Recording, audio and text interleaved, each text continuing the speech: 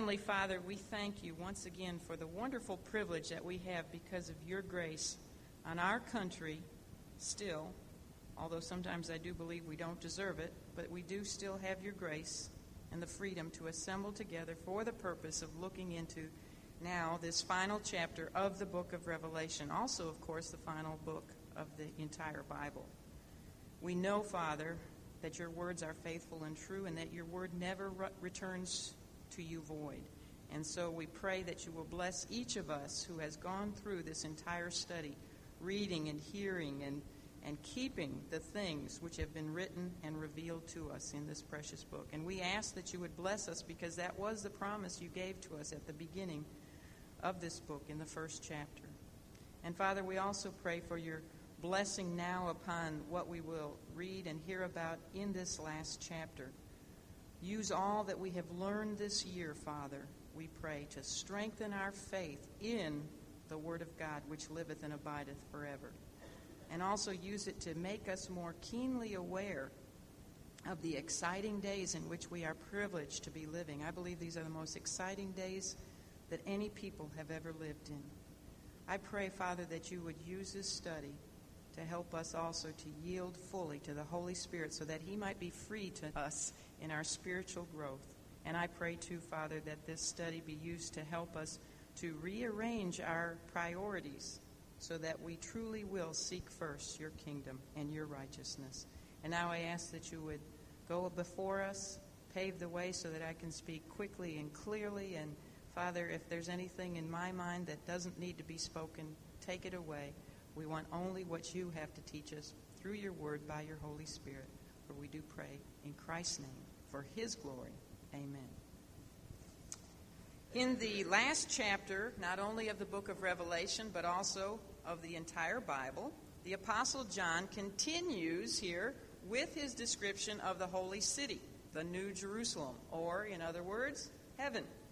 And he had begun, remember, this description of our heavenly abode in chapter 21, which we looked at last time.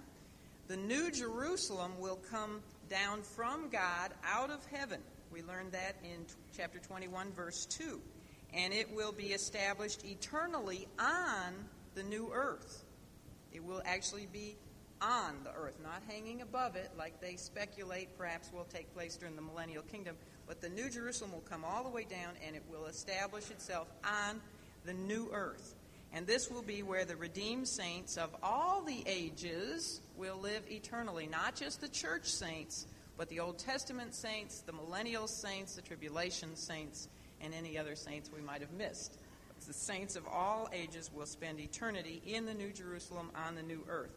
With the completion of this 22nd chapter of this marvelous apocalyptic book, everything which God has sovereignly determined that you and I need to know about him, about his Son, and about his mighty plan for us in this present life and in our future life, everything has been fully revealed and recorded. And now we merely await the fulfillment of all that he has said. So we are brought to the end of man's journey, and that journey has not been a smooth one by any means, has it? It has not been a straight one. But many questions after we finish this book, many questions are still going to be left unanswered. I mean, you can come to me with a lot of questions that I would just have to say, well, I really don't know. And a lot of problems yet remain unsolved because God has not supplied us with every single answer to every single question. He has merely told us what he sovereignly knows we need to know for this life. Yet when redeemed men and women enter into the eternal state, they will be brought back into fellowship with their Creator, and all of the unanswered questions and all of the unsolved problems of all of the ages will have their solutions. Now, in our look at chapter 21 last week, we discussed John's description of the eternal beauties of our future home in the New Jerusalem. We merely had a peek, actually, into the inside of the New Jerusalem. We saw there the Golden Street. That was about the only thing that we saw in the inside of the city. Most of what we looked at last week had to do with the external appearance of the New Jerusalem. We looked, for example, at the wall of the city, which we found out was made of what kind of stone? Who remembers? Nobody. No, the wall. The wall is made of jasper. The foundations to the city, or the foundations to the wall, are made of the different stones, the 12 precious stones, and they have inscribed on them the names of the 12 apostles of the Lord Jesus Christ. And we learned that there are 12 gates in that wall, 3 on each side. And those gates have inscribed on them the names of the 12, what? Tribes of Israel. And each gate is made out of a giant pearl. Exactly. Then we learned about the measurements of the city, and that it's actually going to be a 1,500-mile square cube.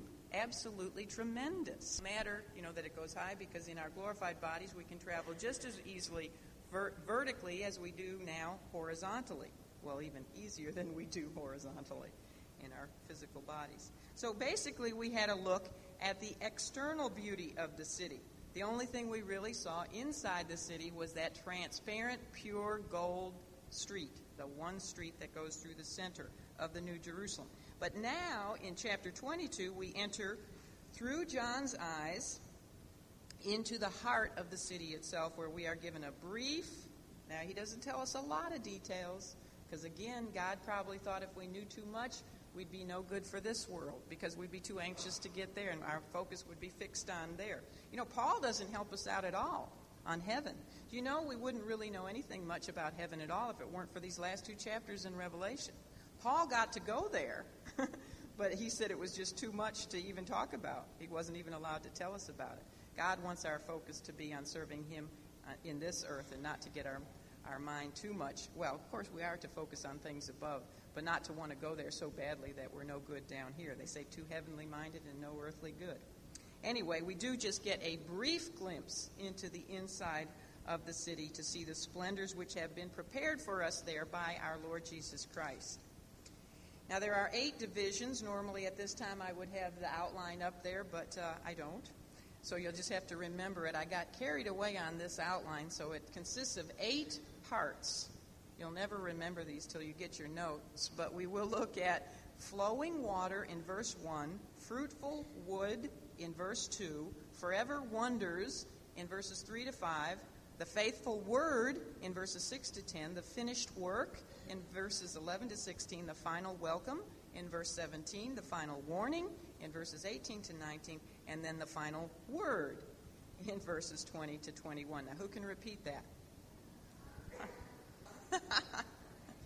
So let's begin by looking at the flowing water in verse 1. Chapter 22, verse 1. It says, and he showed me. Now, who is the he? Who remembers who the he is? It's an angel. One of those 7 bowl angels showed John a pure river of water of life, clear as crystal, proceeding out of the throne of God and of the Lamb. So the vial angel, or the bowl angel, who had appeared to John back in chapter 21, verse 9, now takes John, and remember, he took John in the Spirit, so John somehow or another is in the Spirit, to show him a pure river of water of life, which consists of clear, sparkling, clean water. Now, this crystal clear water originates, we learn, from the very throne of God and the throne of the Lamb, the Lord Jesus Christ. So God and the Lamb are sharing the same throne because they are both God. Now, because this river flows from the source of life himself, we know that this water contains the very essence of life. In John 7, verse 38, the Lord Jesus Christ, if you remember, had spoken about the Holy Spirit in terms of being a river, symbolically speaking. He had said, he that believeth on me, as the scripture hath said, out of his belly shall flow, what? Rivers of living water. And then in the next verse, verse 39, John made it clear that the Lord there was speaking about the Holy Spirit. So the third member of the Trinity is also in this verse. You might say, well, where's the Holy Spirit? We've got the throne of God and of the Lamb. Well, the Holy Spirit, I do believe, is represented by this river of flowing water, this crystal clear, pure river. Now, we learned last week that the new earth will have no more sea, but that does not mean that there will not be any water.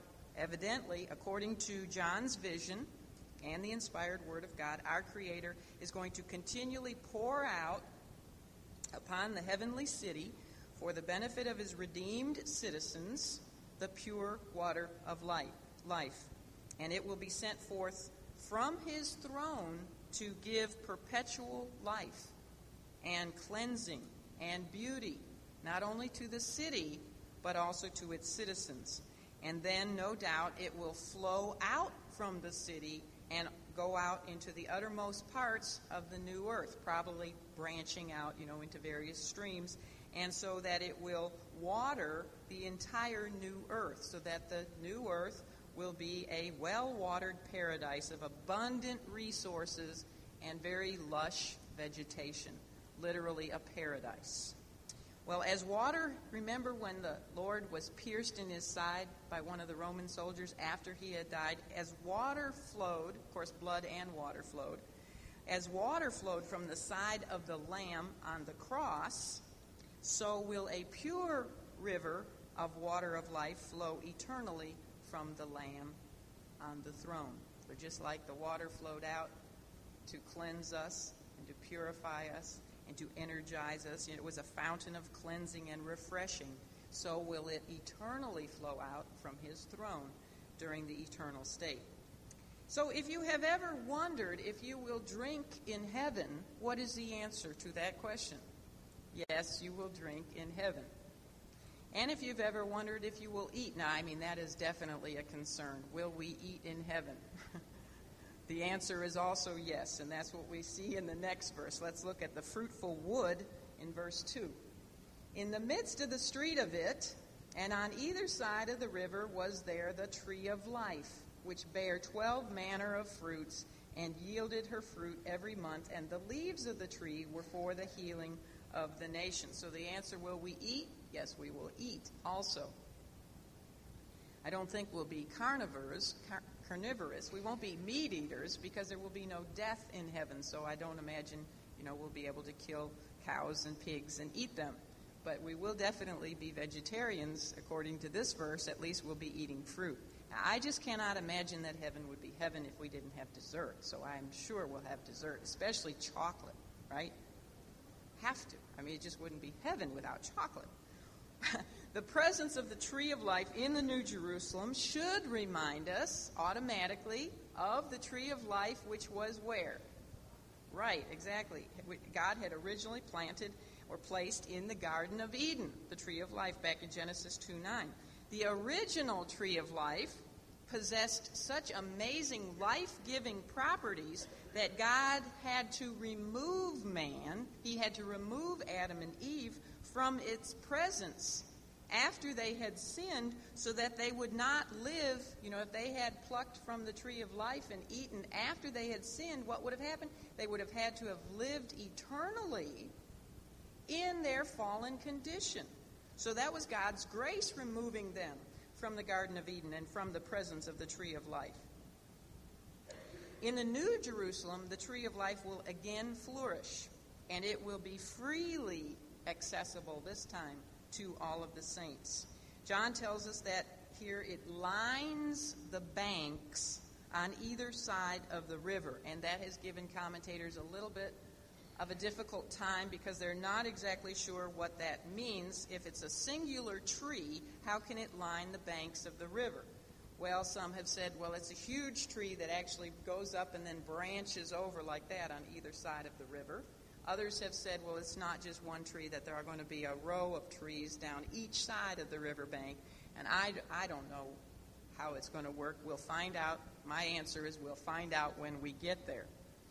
The presence of the tree of life in the New Jerusalem is, by the way, the Lord's fulfillment of one of his promises to the overcomers. Remember back in the letter to the Ephesian church, the Lord had said, to him that overcometh will I give to eat of the tree of life, which is in the midst of the paradise of God. So what's another name for heaven? The paradise of God. The tree of life is a fruit tree. We're not told what kind of fruit this tree will have on it or what it tastes like. It's probably some kind of fruit that we have never, ever even heard of. Remember, a lot of people say it was an apple that Eve took, but we have no idea what kind of fruit was on that first tree either, the tree of life in the garden. But we do know that this tree, or trees singular, whatever it will be, that it bears 12 kinds of fruit each month. Now, wouldn't you like a tree like that in your yard? 12 different kinds of fruit each month. And apparently there's a continual supply, kind of like Elijah's porridge, wasn't it? I mean, I guess the minute you pluck off one of the fruit, a new one just appears in its place. I mean, God can do that, no problem.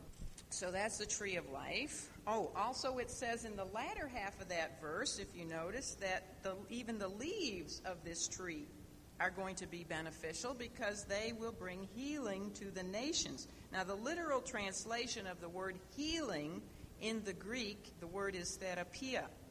I'll say that slowly and see what word you think of. Therapia. Therapy. These leaves, literally it means health-giving. These leaves will have a therapeutic effect, meaning that they will keep the saints invigorated and exhilarated and healthy spiritually. It has nothing to do with our health physically, because we'll be forever healthy in heaven in our glorified bodies. So the leaves promote the enjoyment of life in the New Jerusalem. They are not for the correction of sicknesses or illnesses. There will be no sickness, there will be no death, no problems of any kind physically at all or spiritually in the New Jerusalem. And we know this because the next verse, verse 3, tells us there will be no more curse. So there won't be any of those things. Let's look at the forever wonders in verses 3 to 5. It says, "And there shall be no more curse, but the throne of God and of the Lamb shall be in it, and his servants shall serve him. And they shall see his face, and his name shall be in their foreheads. And there shall be no night there, and they need no candle, neither light of the sun. For the Lord God giveth them light, and they shall reign forever and ever." The first forever wonder that we find in these verses is that there will be no more curse. The age-long curse will be gone, and there eternally will be no more death and no more sin. Now, even in the millennial kingdom, even though the curse on creation will be removed, yet we found out there still will be what? Some death for overt sin, and there still will be sin, because those born from the millennial saints who go into the kingdom in their earthly bodies will be born with the Adamic sin nature. And so the curse won't be completely gone, but in the eternal state it will be. And all people will be able to thrive in their fullest vigor forever. No more Geritol.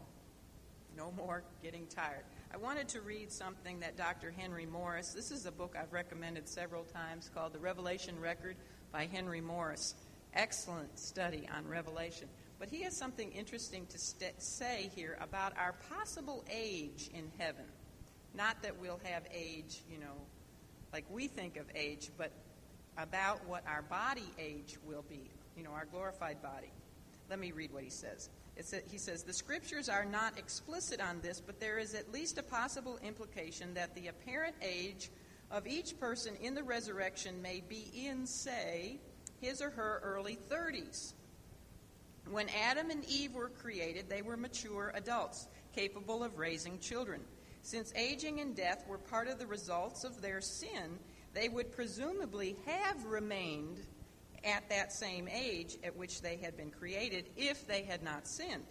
At the same time, however, they were commanded to have children, and these would surely have grown to a similar maturity before their age would have stabilized. It also seems significant that those who were to serve as priests or Levites in the service of the tabernacle had to be 30 years old and upward. Joseph was 30 years old when he was made ruler over Egypt, and David, the man after God's own heart, became king over Israel at age 30. Since those who are in the resurrection are also to serve as priests and kings in the millennial in the millennium, it would be likely that their resurrection age would be of this same order. Even the Lord Jesus Christ entered on his earthly public ministry at age 30 and went to the cross only about 3.5 years later.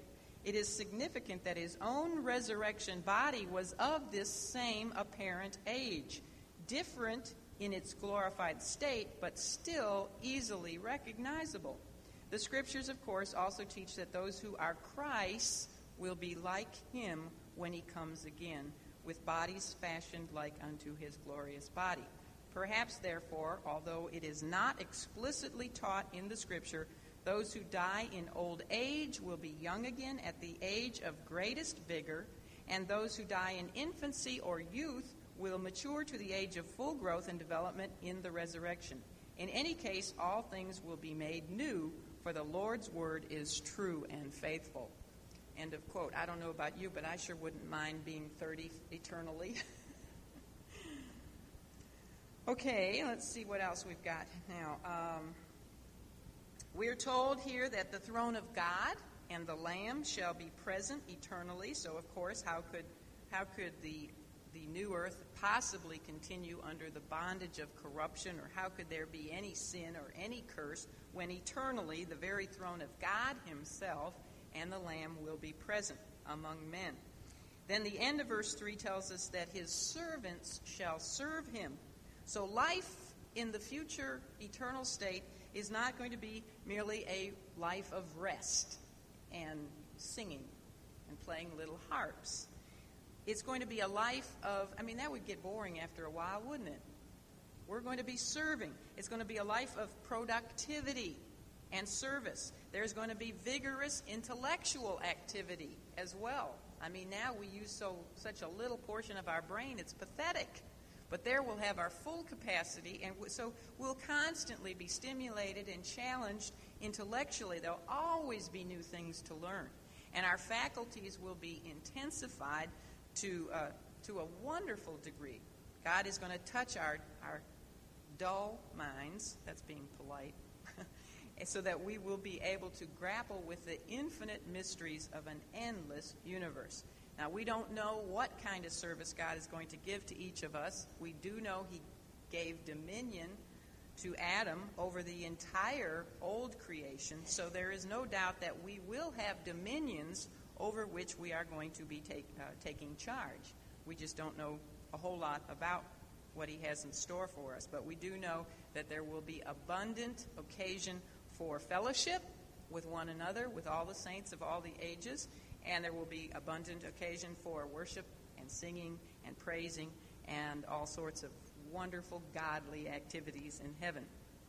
And we will have plenty of time to meet and to learn to get to know one another. In this life, everything is on such a treadmill. It's such a fast rat race that we barely have time to say hello and goodbye and a few words on Tuesday. And it's a shame.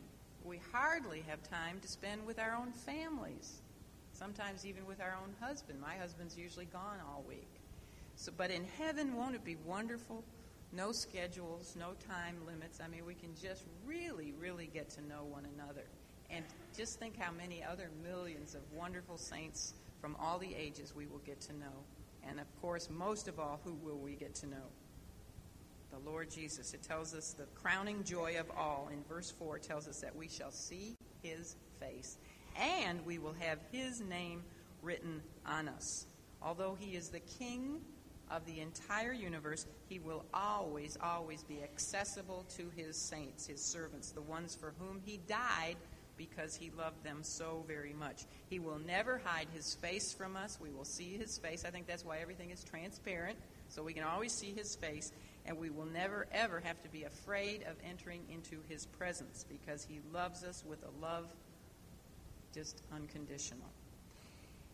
And this is another fulfillment of a promise made to overcomers. In Revelation 3:2, in the letter to the Philadelphian church, the Lord Jesus had said, "And I will write upon him," the overcomer. Who is the overcomer? The believer, the true born-again believer. "I will write upon him my new name." So very possibly here in verse 4, the name that will be written on our foreheads will be his new name. Very possibly that will be his new name, the name that no man presently knows but the Lord himself. And then it tells us there will be no night. And there will be no need of, because there will be no night. I mean, who is the Lord Jesus? He is the light of the world. In him there is no darkness at all. So if he's going to be eternally present with us and he is the light, how could there ever be darkness? There couldn't be. So there will never be darkness. So we will never need any candlelight. We won't need artificial light, in other words. We won't need candles. There will be no need for electricity. And the sun and the moon won't be needed, will they? The light of the sun won't be needed, and the reflected light of the moon. So none of those things will be present, as we already discussed back in chapter 21. Now the Lord God will give light to us in all areas of life. Not just will he physically illuminate things so that we can see, but he will also give light as far as personal guidance. He will constantly be our guide, and he will give us sufficient insight, that kind of light, so that we can meet every need and sanctify every relationship. He will give us light in all realms, mentally, spiritually, physically, emotionally. And we will be able to love more, we'll be able to love to our fullest degree, and we will be able to understand better. We will be able to understand one another. And that's something, that we all have such a difficulty with in this life. I mean, we can misunderstand people so easily just because of communication problems. But there we will love and we will understand perfectly. And although we are his servants, we are also his kings. Notice that it says at the end of verse 5, and we shall reign. They shall reign forever and ever. So we're not only his servants, we are going to be his kings and sub-kings, reigning under him. And therefore each of us will have some kind of a dominion to develop and to utilize for the good of all of the redeemed and for the glory of the Lamb. Okay, moving on, let's look at the faithful word in verses 6 to 10. And he said unto me, this is still the angel, he said unto me, these sayings are faithful and true. And the Lord God of the holy prophets sent his angel to show unto his servants the things which must shortly be done. And now this is the Lord Jesus Christ speaking here. He says, behold, I come quickly. Blessed is he that keepeth the sayings of the prophecy of this book. And I, John, saw these things. See how he's overwhelmed again that he, John, is seeing these things? And heard them. And when I had heard and seen, I fell down to worship before the feet of the angel which showed me these things. Makes the same mistake again, doesn't he, that he did back in chapter 19. Then saith he unto me, see thou do it not, for I am thy fellow servant, and of thy brethren the prophets, and of them which keep the sayings of this book, worship God. And he saith unto me, seal not the sayings of the prophecy of this book, for the time is at hand.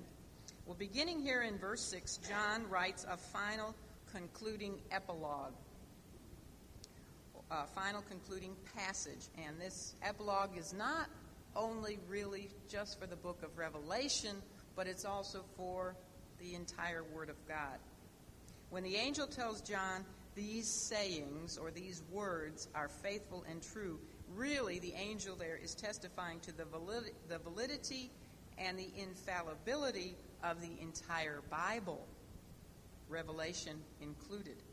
Therefore, no man is to trifle with the words of this book, this whole book, or the book of Revelation, by trying to spiritualize them away, as so many try to do, especially with Revelation, but also with many parts of the Scripture. For example, those who try to spiritualize away a literal 1,000-year kingdom.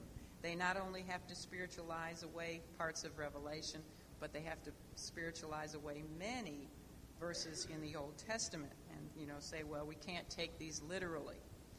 No, nor is any man to reduce God's word to some kind of meaninglessness for our own day, as historicists try to do with Revelation. And they say that this book has no meaning for us today, so therefore it's not really even worth studying because everything in it has already been fulfilled in past history.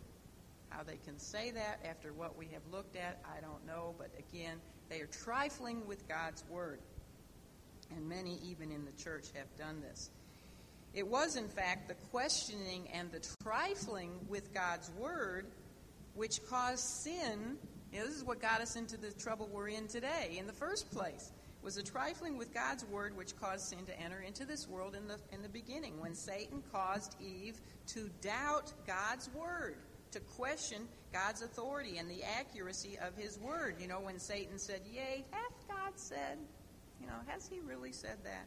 And then when he twisted God's word and said, "Ye surely shall not die," that was a direct contradiction of what God had said. And because of this, God concludes his entire revelation to man with a fresh emphasis on the fact that his words are what? True and faithful. His words, from the beginning of his revelation to the end, his words are true and faithful. All that he has said will come to pass, will come to pass. You can bank on it. It will. Everything he's ever said in the past that was predictive and has already happened, we've seen that it's come to pass, just like he said. So, of course, what he said about the future will also be fulfilled just exactly as he said. And not only will all these things come to pass because his word is true and faithful, but verse 7, Christ himself states that he is coming quickly. And this is the same promise that he had given us back in the beginning of the book of Revelation. This is how we opened up this book, back in chapter 1, verse 7. He had said the same thing, that he was coming quickly. He cometh with clouds, and every eye also shall see him. So we have the promise of his coming in the beginning and again at the end. Christ's coming, if Christ's coming was considered to be soon, which is really what the word quickly means. It means when it comes, it will be, quick, sudden. If it was considered soon back in John's day, what in the world must it be considered today? Because when John wrote Revelation, that was 1900 years ago. As we have gone through this book for the past 2 years, we have seen sign after sign adding up and indicating to our contemporary world scene, with what's going on in the world around us, that the stage really is completely set. Completely. There's nothing left, that hasn't been set. It's set for the main character to enter and to begin the final act. And that main character is the Lord Jesus himself, who will get the final act rolling when he returns for his church at the rapture, which is the very next event to occur on God's prophetic calendar.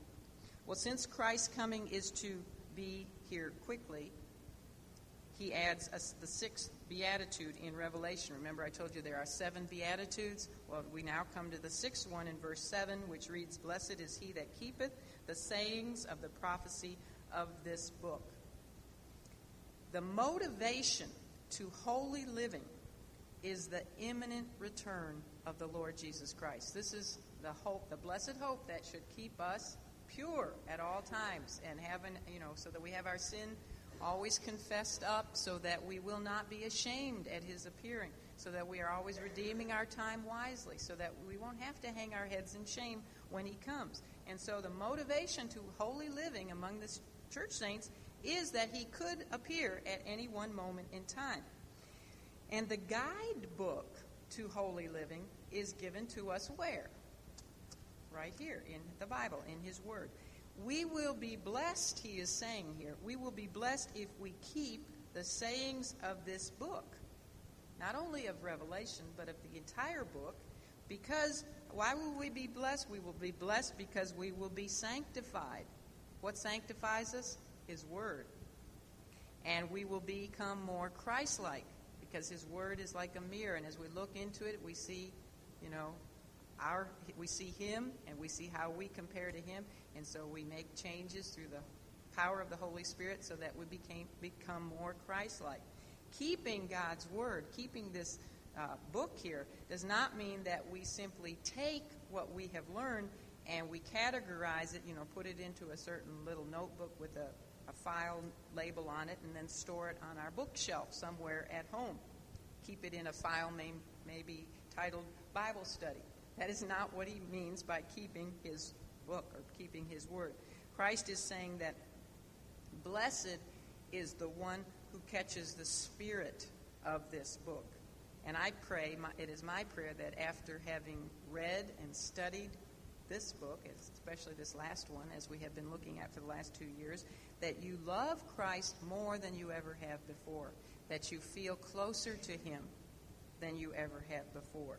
You ought to have really learned how to live in the light of his glorious return. And you ought to be grateful, I hope, for all the wonders that he has told us he has prepared for us in heaven.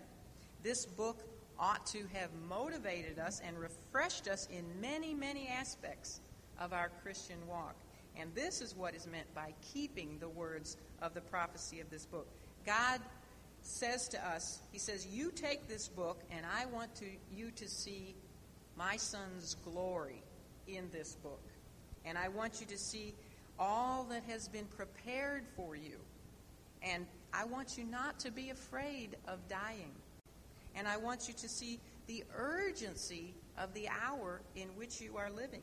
And then I want you to see the seriousness of those who reject my Son, in contrast to the blessedness that comes to those who do submit to him and serve him.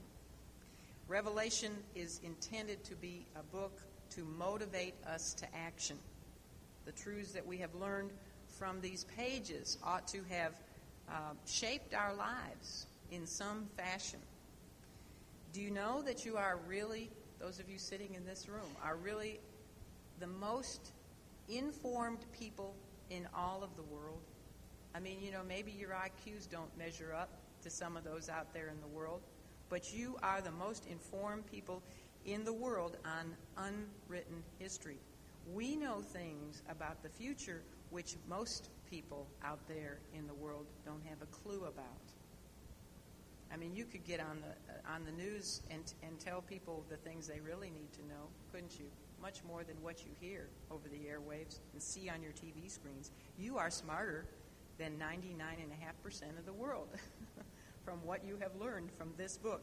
So if something hasn't been happening in your life, then all of this teaching has been in vain, because it surely has not been taught just so that we can be entertained, so that we can get a thrill, so we can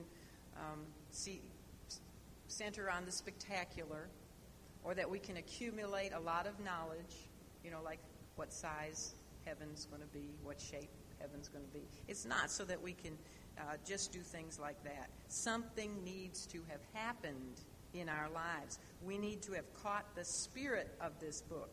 If you have read and studied with us through it, then you should, at some point along the way, have heard the Spirit of God pounding into your soul the necessity of immediate commitment to Christ. Maybe a rededication of your life to him and to his work. I hope that somewhere along the line you have sensed the urgency of the hour and have made a rearrangement in your priorities, to put his work first, and to maybe eliminate some of the frivolous things in your life, things that don't count for eternity, to build up your treasures in heaven.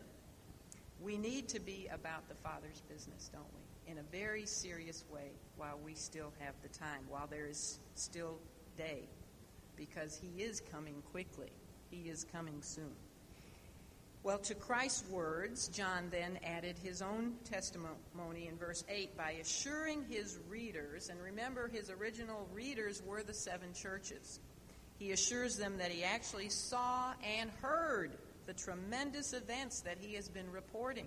Again, I told you last time it would be an interesting study to see how many times John says, and I saw, or and I heard. He really wants to make sure that we know he really did see and hear these things. And then once again, he became absolutely so overwhelmed by all that had transpired while he was on his little Patmos island that he fell to his knees and prostrated himself before the angel messenger. And he had made this same mistake back in chapter 19, verse 10.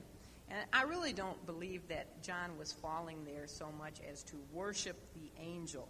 But I believe that he was just so absolutely overtaken with all that he had learned and seen and saw and heard that he felt he just must express his gratitude in some way to someone, and of course the only one around was who?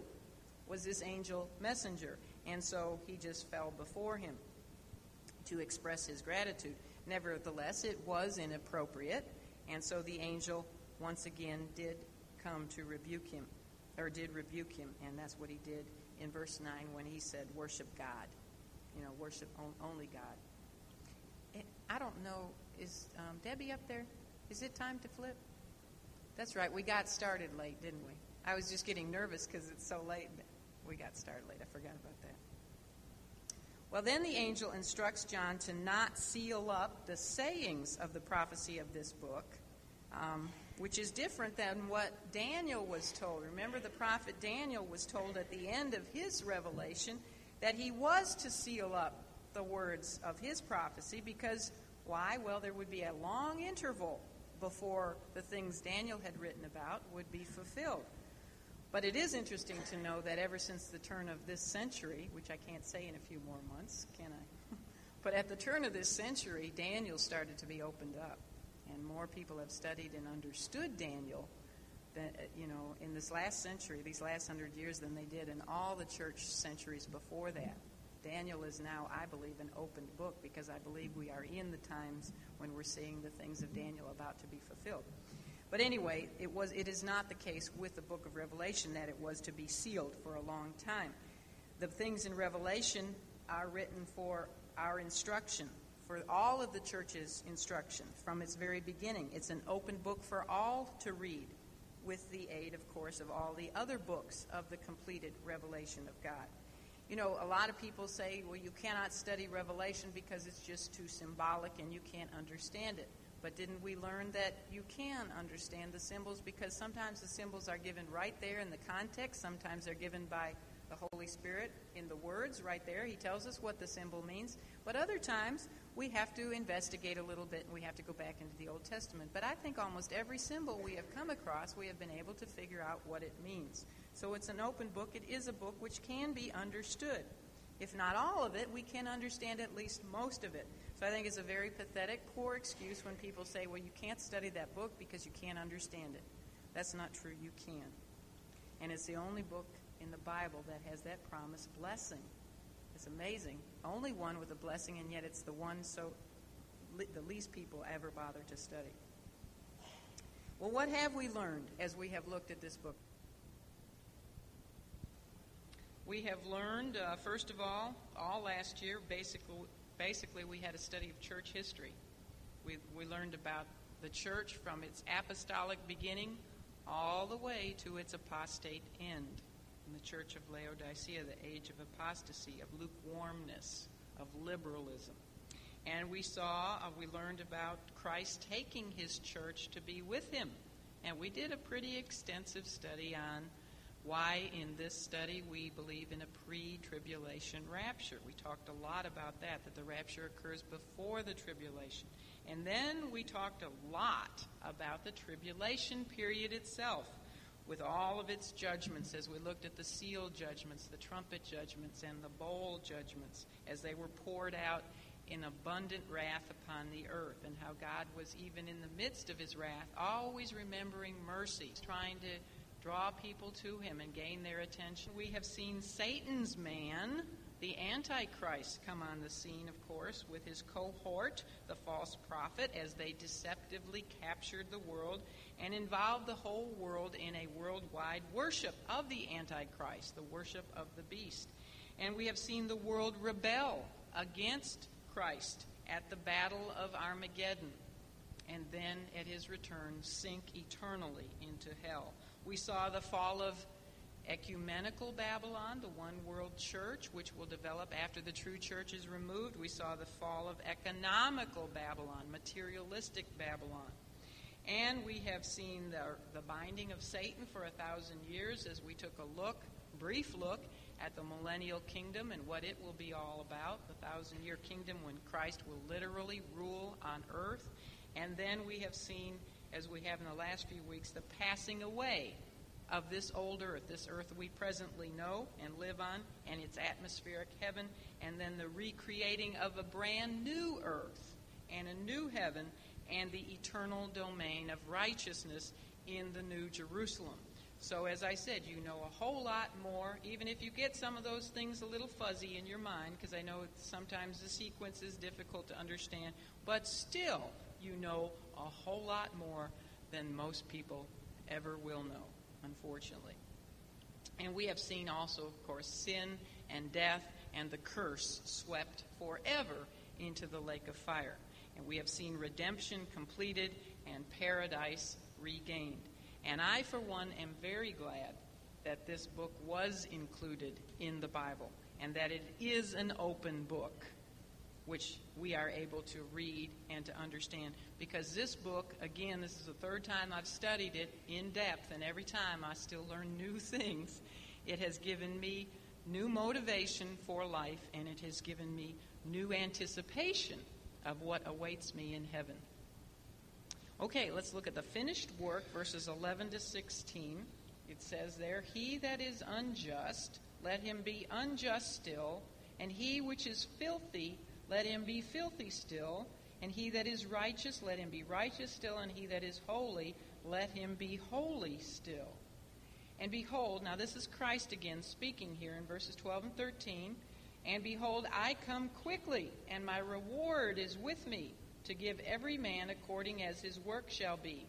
I am Alpha and Omega, the beginning and the end, the first and the last. Blessed are they that do his commandments, that they might have right to the tree of life, and may enter in through the gates into the city.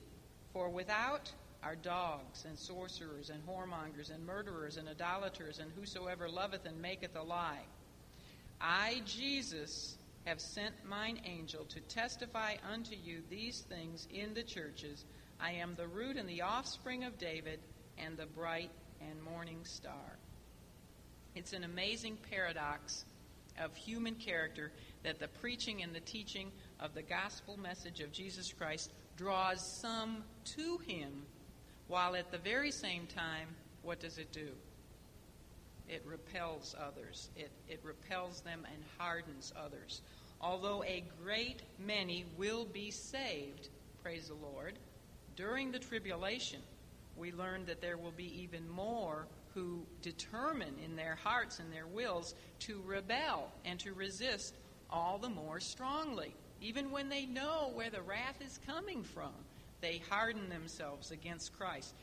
And it's the same thing today, isn't it, with the preaching and the teaching of the book of Revelation. To some, to you all, I hope it has brought great blessing. But to many more, this book, Revelation, will repel them. And they will ridicule it. They will mock it. And it will make them angry. No book, I don't think, in the whole Bible makes men as angry as the book of Revelation. The finished work of Christ, both on the cross and in the consummation of his program for humanity, is the great divide. It's the great divide. Just as Christ's death on the cross separated two thieves for all of eternity, his cross continues to divide men. Only those who trust and believe in the finished work of Christ, we're told in these verses, can be fashioned anew and can become righteous and holy and can live eternally with him in the New Jerusalem. Apart from faith in the Lord Jesus Christ and the regenerating work of the Holy Spirit, a person will continue to sin until at the time of his death, his character is forever fixed and it's set. You know, if a person continues to rebel and willfully disbelieve in Christ, then at the time of his death, which is the final moment that he can make a decision, his character is set in a mold. It's fixed for all of eternity. He will go on being rebellious and wicked for all of eternity. He will go on with his sinful heart throughout all of eternity. I know sometimes we probably have the wrong idea about that. We think that when someone dies without Christ and they get to hell, that they turn repentant and say, I believe, I wish I could get a second. That is not true. They gnash their teeth and they close their fists and they're angry, and their character gets even more and more hardened. We saw this when Satan was loosed. It didn't change him a bit, or any of the fallen demons. And same thing with men living 1,000 years with Christ. They'd only hardened them more and more. So in hell, men, they won't be repentant. They will be remorseful, but they won't be repentant. Same thing with Judas Iscariot. He was remorseful about what he had done, but he didn't repent of what he had done. You know, one thief on one side of the Lord died blaspheming, and he is still probably blaspheming with even more venom now in hell than when he was there on the cross. And therefore they will go on suffering forever. And now this is exactly what is meant here in verse 11, where it says, "He that is unjust, let him be unjust still. And he which is filthy, let him be filthy still. And he that is righteous, on the other hand, let him be righteous still." The righteous will continue being righteous for eternity because their character also is fixed. They will go on throughout all of eternity being righteous and being holy. In verse 12, Christ himself then gives a promise, which is like what a father would give to his children when perhaps he goes away for a while. Like when my husband used to go on a sales trip, or when he was in the Navy and he was flying sometimes around the world, he would tell the children, "Now if you're good and if you obey Mommy, then when I come back from my trip, I'll bring you something. I'll bring you a gift." And so the children will behave, you hope, that they will behave real well while Daddy is gone. And then sometimes Daddy would call from overseas somewhere and he'd say, to the kids, "I'm coming home real soon now. I hope you have been good because I have your rewards, your gifts with me." That's what the Lord here is saying to you and I. Exactly in this verse, in verse 12, he's saying, "I'm coming quickly, and I've got your rewards with me because I've kept my promise. I didn't forget. I've kept my promise. I have the rewards." And we've already discussed earlier that when do we receive those rewards? At the judgment seat of Christ, after the rapture of the church and before the 1,000-year kingdom.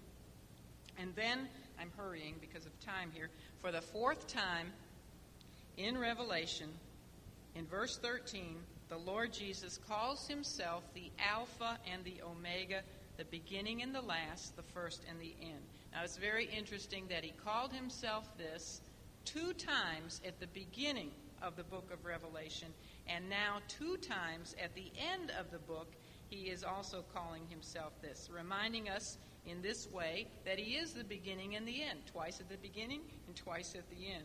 He is the creator and he is the consummator. He was before all things and he is the heir of all things. And then we have the 7th and the final beatitude, the 7 of the 7. And this we find in verse 14, where what does it say? "Blessed are they that do his commandments, that they might have right to the tree of life and may enter in through the gates into the city." In this verse and the one that follows, verse 15, we again have the twofold division of mankind. Remember I said the cross is the great divide?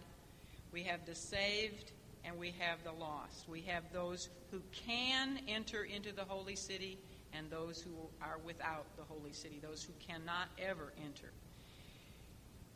Now, let me see what I'm going to skip there. But those who will be without him, who will never set their eyes upon the holy city, much less be allowed to enter through its gates or eat from the tree of life, are described for us as dogs, sorcerers, whoremongers, murderers, idolaters, and whosoever loveth and maketh a lie. They will never, ever, they will always be without the city because they will always be where? In the eternal lake of fire.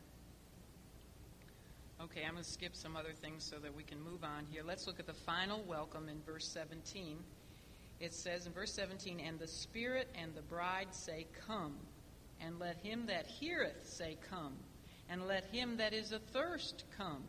And whosoever will, let him take the water of life freely." It's a beautiful invitation Christ gives here, his final beckoning. That's why, did I tell you the title for this lesson? Is Final Blessings and Beckoning, because we have our final promised blessings in this chapter and also the final beckoning or the final invitation, which is what we find right here in this verse. This is the final invitation to salvation in all of the Word of God. It's interesting to know that the word come, C-O-M-E, appears how many times do you think in this chapter? Give you one guess. Right. It appears 7 times in this chapter. The word come is probably the greatest word in the entire Bible, in the gospel. The first time that the word come was spoken in the Bible was when God beckoned Noah to go into the ark of safety where he was kept from the judgment which followed. And now Christ again, here at the very end of the Bible, beckons men with the same word, come. He says, come, all you who are thirsty for his living water, and all of you who have heard what he has to reveal to you in this book. And not only does Christ beckon us to come, but the Spirit says, come. Come unto Christ and receive forgiveness of your sins. And then also, who else beckons men to come? The church. See, it says, and the Spirit and the bride say, come. So the church, the bride says, come. The church says, we have trusted him. We have trusted Christ. And we know, we have found by experience that he does satisfy our thirst, our spiritual thirst, and our spiritual hunger. And he does forgive our sins and take that guilt from off of us. And he does give us peace and hope and love and joy like nothing that this world can offer. So not only does Christ beckon and the Spirit beckons, but the church, that's our job, isn't it? We should be beckoning people to come to Christ. And the beautiful part of this invitation to come is that it is for whosoever will. God is no respecter of persons. At the end of verse 17 it says, and whosoever will, let him take of the water of life freely. The invitation is open to everyone, regardless of who they are, what their sins have been. Doesn't matter nobody has committed the unpardonable sin unless they die without having accepted Christ. There's no sin he cannot forgive except that one, dying without having accepted him. So he's no respecter of persons, whosoever will. All you have to do is have the desire to thirst, and come and drink. Because Christ is a gentleman, he will not force himself on anyone. So therefore he says, whosoever will may take of the water of life freely. He doesn't ever force it down anybody's throat. You have to will to come and take it. But it is what? Free. The water of life freely. It is the gift of God. Salvation is a gift. You can never work for it. It's not of works, because if we worked for it, what would we do? We would boast. We would brag. We'd say, well, look what I did. I got myself to heaven. Aren't I wonderful? It's a gift. Now, this is the final welcome here in all of the Word of God. And for those who refuse to come, as was the case with those who refused to come into Noah's ark of safety, they will one day hear another final word. Not the word come, but the word depart. Yep. And which would you rather hear? I don't ever want to hear that word depart from me. I never knew you. Can't imagine a worse sentence. Okay, final warning, verses 18 to 19. For I testify unto every man that heareth the words of the prophecy of this book, if any man shall add unto these things, God shall add unto him the plagues that are written in this book. And if any man shall take away from the words of the book of this prophecy, God shall take away his part out of the book of life and out of the holy city and from the things which are written in this book. We close out the book here with a very, very sober and serious warning from God the Holy Spirit. He has told us everything, God has told us everything that he intends to tell us. The revelation of God is complete with the 22nd chapter of the book of Revelation. And therefore, no man, no woman should ever presume to add to God's completed revelation or to take away from God's completed revelation by diluting his message, watering it down, or by trying to spiritualize it away, or by trying to cut out, things, or explain away those portions of the Scripture which perhaps they feel speak too loudly of the supernatural. Some people, neo-Orthodox people, try to cut out the miraculous, the supernatural. Nor should they try to cut out those things which they feel offend their humanistic prejudices and their evolutionary presuppositions. How many people dismiss Genesis chapters 1 and 2 because of their evolutionary presuppositions? The cults, and it's interesting that we end like this because this is the study that I plan to do next year unless the Lord intervenes, but I feel this did come from the Lord to make a study of cults using, of course, the Scripture. And I'm going to have to develop that over the summer, how we'll go about that. But you can be assured you will bring your Bibles and we will be in the Word of God. I would like to hopefully teach us how to witness to people who are caught in cults by using God's Word and showing how, they have twisted things so that when they come to our door or if we have relatives that we can knowledgeably learn how to talk to them and witness to them. And even many Christians are caught up in things that they should not be, like the New Age movement. I'd like to do an extensive study on that.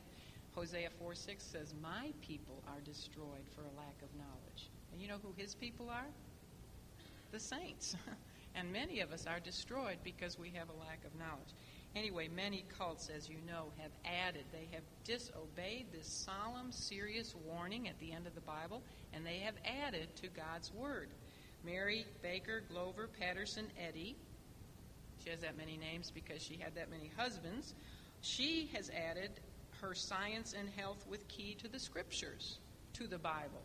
And Charles Russell has added the Watchtower Guide to the Scripture. Joseph Smith and Brigham Young have added the Book of Mormon. Catholics have added the books of the Apocrypha between Malachi and Matthew.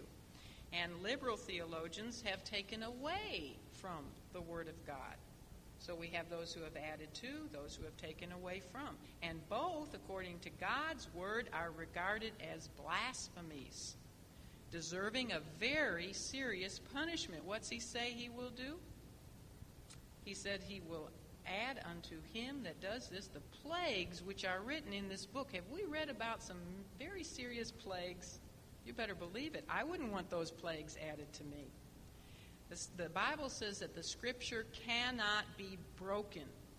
And that means that we cannot tamper with God's Scripture. God will not tolerate having His Word tampered with. And it's a very serious thing for me to have stood up here and to have said, I just pray and hope I haven't tampered with God's Word. When something is just an opinion, I hope I've made it clear that it's just an opinion. It's a very serious thing to teach God's Word. I don't want to add any of my own thoughts to it, and I don't want to take anything away from it. And that's, again, what Mother Eve did. She both added to what God had said, because God did. He said, you are not to eat of the tree of life, but you know what? When she was talking to Satan, she said, neither are we to touch it. She added to, God didn't say anything about touching it. She could have touched it all day long. He didn't say that. He said just not eat of it. And then she subtracted from God's Word when she said to Satan, lest we die. He didn't say, that makes it kind of up in the air, right? Like maybe we'll die, lest we die. But God had said, ye shall surely die if you eat of the tree of life. So she did both when she opened the door to sin in her life. And therefore God is very serious. His wrath abides the same today on those who will tamper with His holy word and cut out those parts which offend them and add to it their own ideas. That's very serious business, and a lot of people will do that. They'll cut out the judgment. We don't like to talk about a literal lake of fire, so we won't, we'll just dismiss it. There is no literal lake of fire. Well, I don't like to talk about it either, but if it's in God's Word, I believe that that's our responsibility to teach what He says. So, and the blood, yeah. They've even taken the blood out of the hymns in the hymn books. The book of Revelation, therefore, opens with a blessing. Remember? The blessing to all of us who read and hear and keep the words of this prophecy. It opens with a blessing, and it ends with a curse on any who will tamper with it, or with any of the previous 65 books. The final word, verses 20 and 21, and we'll close. He which testifieth these things saith, Surely I come quickly. Amen. Even so, come, Lord Jesus. The grace of our Lord Jesus Christ be with you all. And you all say it together. Amen. The last word from our Lord Jesus, which we have until he comes again, when we hear that trumpet sound and we rise to meet him in the air, the last word from him is, Surely I come quickly. He's overseas, and he's called us. And he said, I'm coming quickly. And I have my rewards with me. So have you been good? Because I'm going to keep my promise, and I am going to come home for you. Even though his promise was to return was made some 2,000 years ago, his coming, the wonderful part for us is that his coming is always imminent, because quickly means that when he does come, it will be suddenly. I mean, we won't have a whole lot of time to pack a bag. We won't even have time to barely blink our eyes. From the standpoint of eternity, his coming will be very soon. You know, he's outside of time and space. So when he says quickly to him, in light of eternity, it is very quickly. Even though on our scale, you know, it has seemed like it has been a long, long delay. But of course, in that delay, he's been bringing many, many people into his kingdom. I'm glad he didn't come 1,800 years ago. I mean, not 1,800 years ago. I'm glad he didn't even come 100 years ago, because I wouldn't have been part of his kingdom then. But his coming is sure. And when he does come, all of the events prophesied to accompany his coming, as testified to him by in this book that we have just finished studying, all those things will be fulfilled speedily and literally and certainly. And to this final wonderful promise, John could only manage to reply one word. Amen. And then he also said, Even so, come, Lord Jesus, which turns out to be the final prayer of the Bible. A prayer for the soon return of the Lord Jesus, which of course is a prayer that I imagine has been echoed millions and millions of times from the lips of countless Christians down through the centuries, ever since John first penned this first one. Even so, come, Lord Jesus. You know, today more than ever, we should be praying this prayer. Every day we should be praying this prayer. Because our day is getting very, very dark indeed. It's funny, I say that when all these windows are blackened, but we are living in a very, very dark day. But do you know which star always appears at the darkest time of the night? Yes, Venus. It's Venus. The planet Venus always appears right before the sunrise. It is the bright and the morning star. Its appearance in the sky indicates that very soon the sun will be coming up. So even though times today are very, very dark, spiritually speaking, what does that mean? It just means that very, very soon the bright and morning star will appear for his own. And who is he? Who is the bright and morning star? And the root and the offspring of David? Look at verse 16.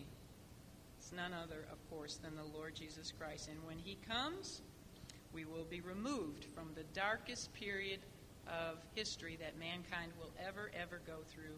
And that, of course, is the 7 years of tribulation. But even then, after the darkest period of all human history, after those 7 years of tribulation, shall the Son of Righteousness arise with healing in his wings, as it says in Malachi 4:2, and the Lord Jesus Christ will come and establish his 1,000-year kingdom on earth, and then eternally set up his kingdom in the New Jerusalem on the new earth to live and reign with all his redeemed saints, which I hope and pray includes each and every one of you. forever and ever and ever. And so John ends this mighty, mighty book by saying, the grace of our Lord Jesus Christ be with you all, to which I hope and I trust and I pray that each one of us can also say,